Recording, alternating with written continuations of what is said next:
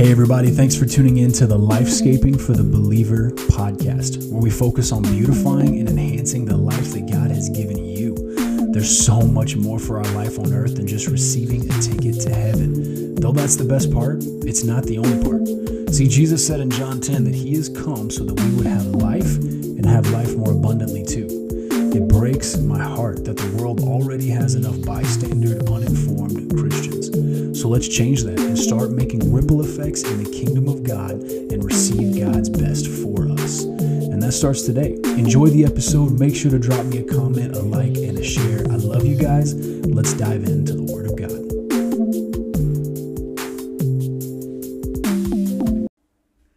Well, thanks for joining me this evening. Unless it's morning, then good morning to you. But for me, it's evening. And man, tonight, I tell you, there's something heavy on my heart, and I'm excited to share it with you guys because it's hopefully going to rock your world the way that it rocked mine. And the truth is that there is so many levels to what I'm going to talk about tonight, and it flipped me upside down, knocked me sideways, all over the place, especially in my immature days as a Christian. I grew up in a church. My father was a pastor, and I knew the church inside and out, or so I thought. And as I started to mature coming out of college, because I went through a pretty heavy worldly couple of years, but when the Lord started to get a hold of my life and I started to actually turn toward Him, I began to realize just how easily it is to disobey God, just how simple it can really be to miss out on what God has for you, what God has for me, what God has for you. So tonight, I want to talk about that level of disobedience. And over the next couple of days, I'm going to talk about several different levels of disobedience and different ways that people find themselves stumbling, and we're going to put an end to it. And so tonight, we're going to talk about relational disobedience. And this is one that was big for me. The law of association is huge in the kingdom of God.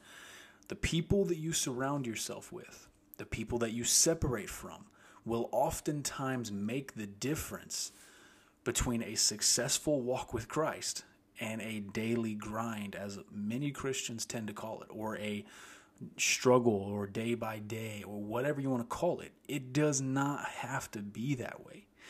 And so if you will, pull out a Bible. Hopefully you've had enough time. Maybe you're listening in the car or whatever it may be.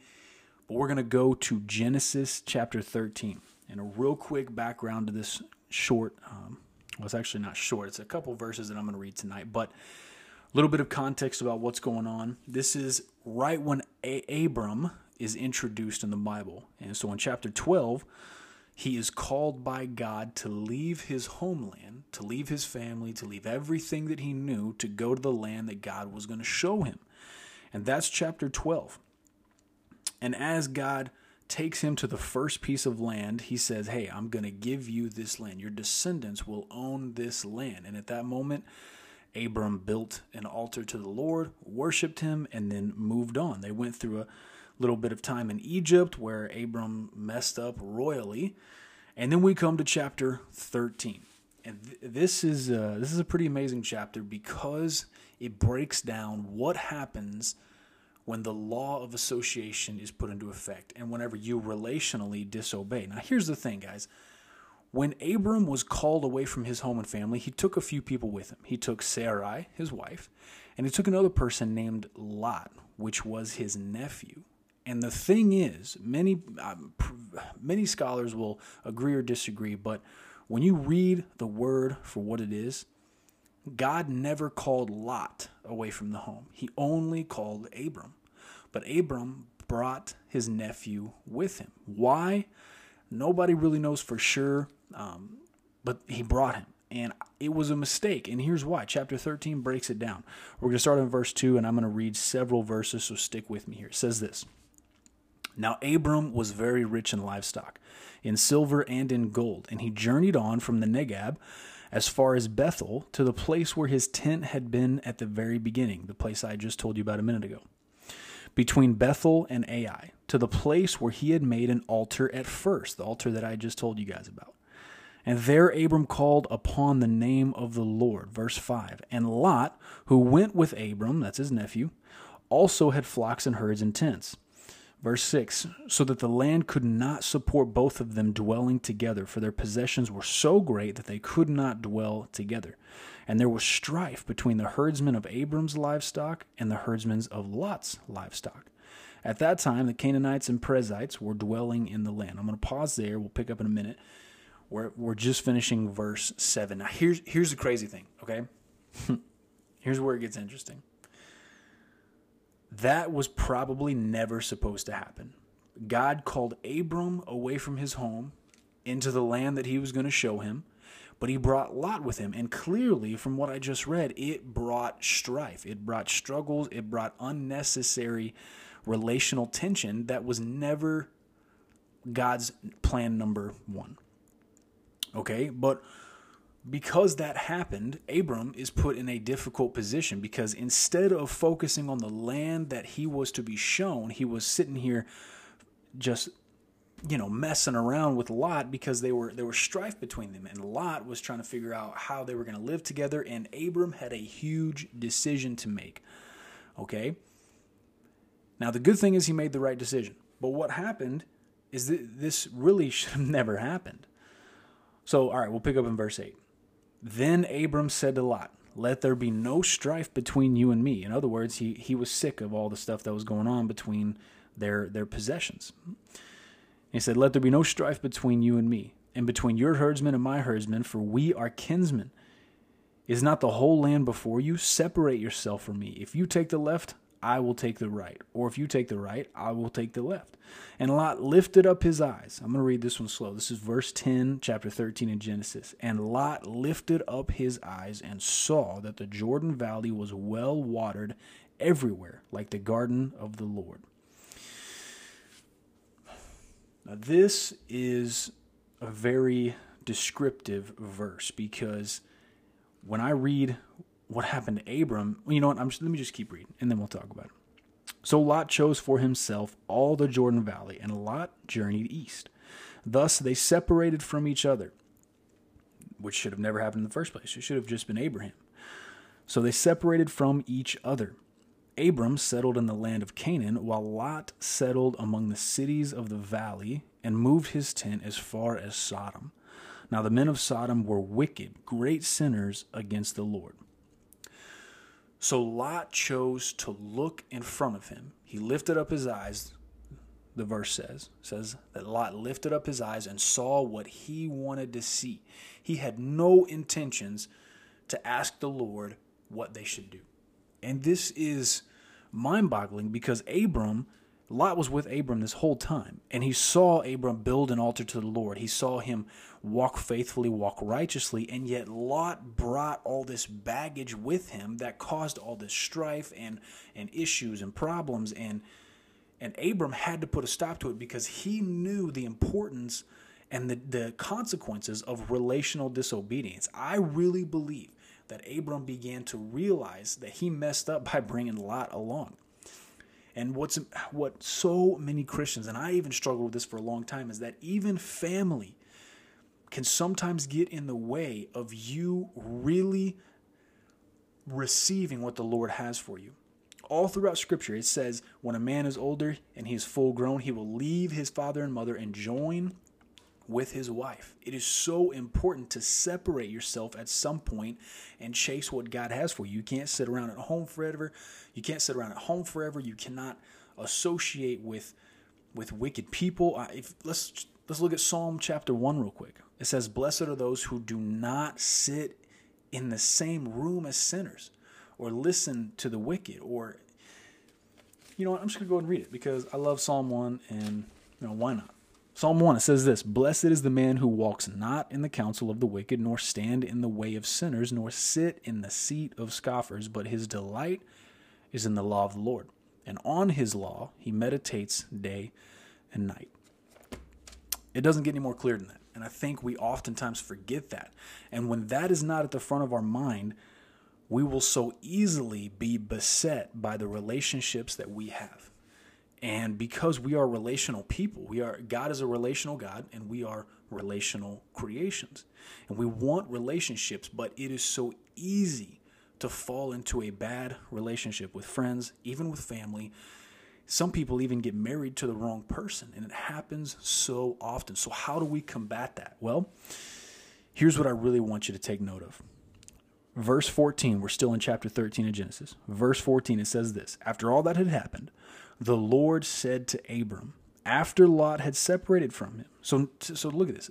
Abram did not hear the voice of God until after this issue was resolved. Abram had a supernatural responsibility to walk the path that God had set before him. He called him at the beginning of chapter 12, and now because all this strife is going on, they're not hearing from the Lord until they separate from each other. When Abram separates himself from the distractions, from the struggles, from the things that were holding him back, his own nephew of all people, it says, then the Lord said to Abram, after Lot had separated from him, lift up your eyes and look from the place where you are, northward, southward, eastward, and westward, for all the land that you see I will give to you and to your offsprings. I will make your offsprings as the dust of the earth, so that if one can count the dust of the earth, your offspring can also be counted.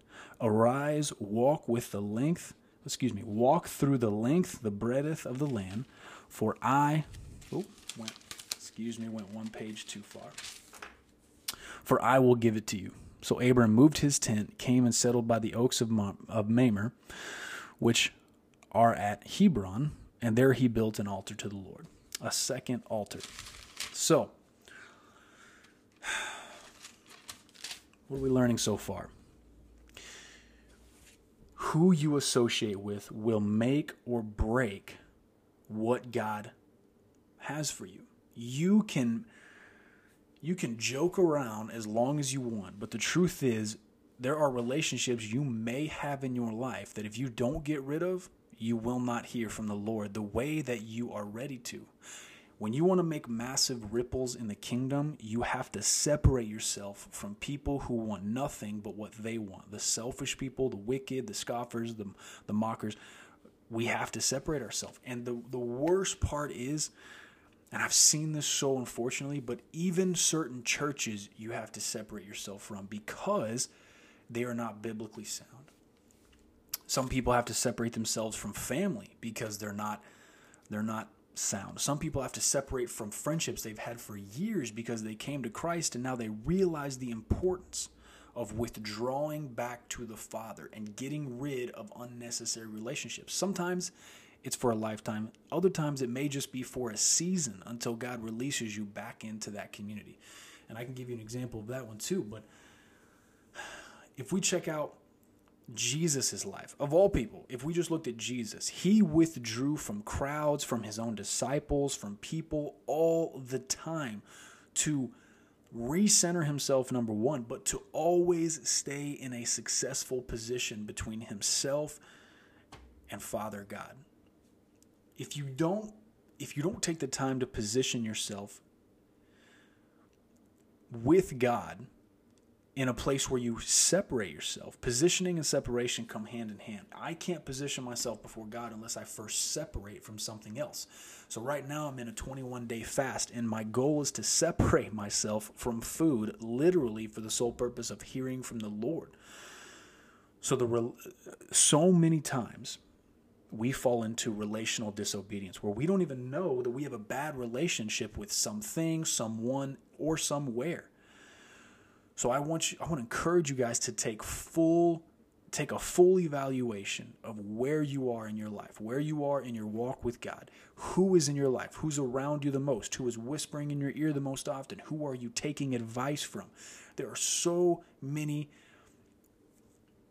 avenues that can corrupt the channel between us and God, and we so rarely miss it. Abraham is known to be one of the fathers of the faith, and even he messed up by bringing his nephew along for the ride.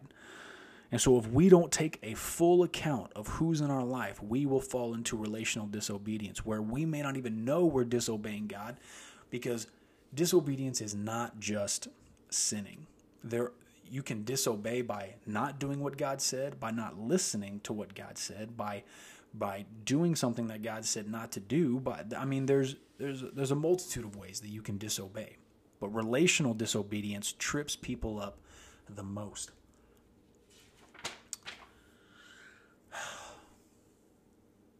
I think one of my favorite scriptures, well, it's becoming one of my favorite scriptures. I actually didn't even know it was a scripture until last year sometime, and it's Proverbs 25:2. It says, it's the glory of God to conceal a matter. It's the glory of kings to search it out. And that's beautiful because, you know what? If God wanted to, he could shout through the mess that we create in order to get our attention, in order to tell us where to go and what we need to do to obey what he's saying. He could shout through the mess and he could be louder than every other voice. That's not hard for God to do. That's not even an effort. But what happens is we would miss out. It would leave us at a massive loss because of that scripture right here. It's the glory of God to conceal a matter. It's the glory of kings to search it out. Even Jesus said that many people won't understand the metaphors that I'm using. Wow, my mind's going blank right now. But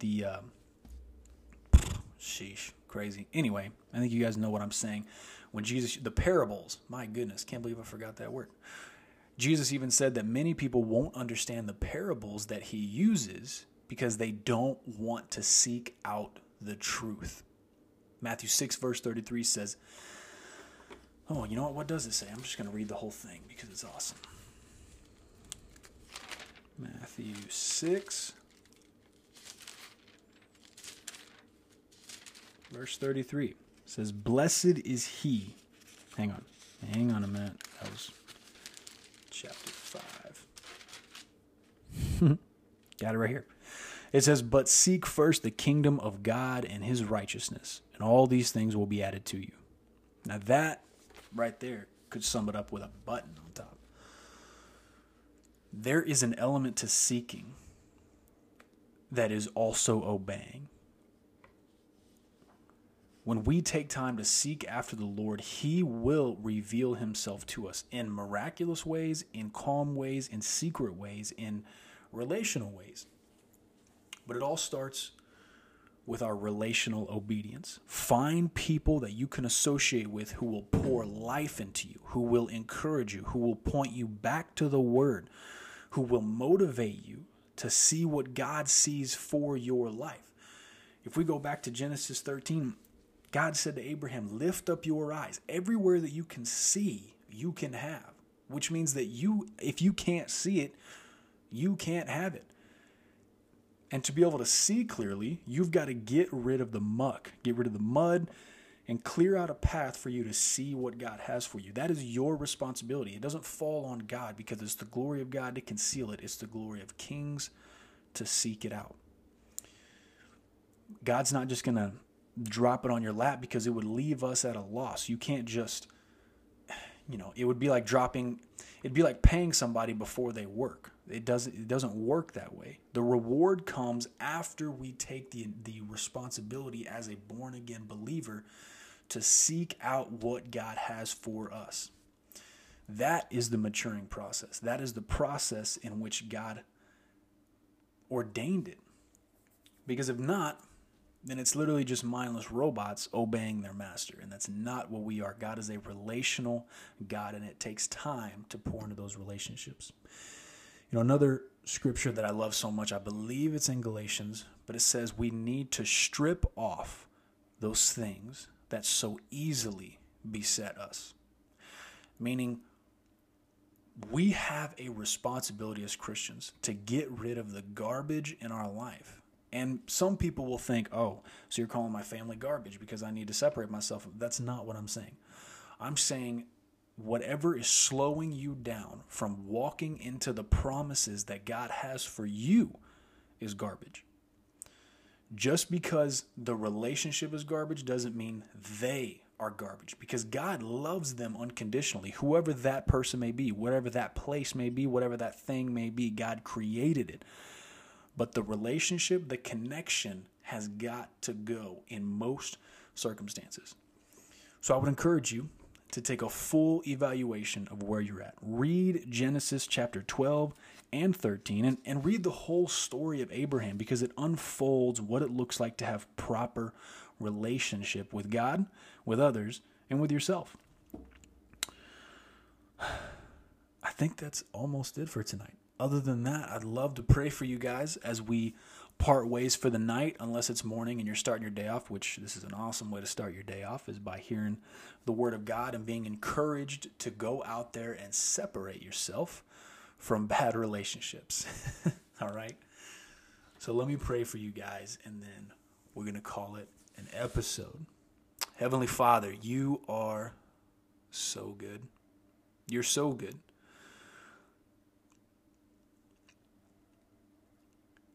I pray a supernatural response to rise up in every person that hears this episode. That no longer are we going to sit back and let relationships take us over and cloud the path that you have for us. Instead, let us withdraw back to the Father so that we can more clearly see the land, the opportunities, the relationships that you have in store for us. You have more for us than we could ever imagine. Malachi chapter 3 says, you will open the floodgates of heaven. You'll open the floodgates of heaven for those that follow your word, but those who store up the tithe,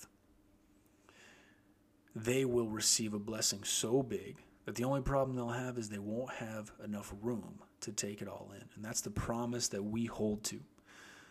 So, Father, I thank you so much for everyone listening, for the audience that's growing, the people who are ready to seek out the treasure that you have for them. What you're concealing, I know you will begin to reveal to the seekers out there, the ones who want to make a ripple effect in the kingdom and make waves and truly create. Father, we thank you. We ask all this in the mighty name of Jesus. Amen.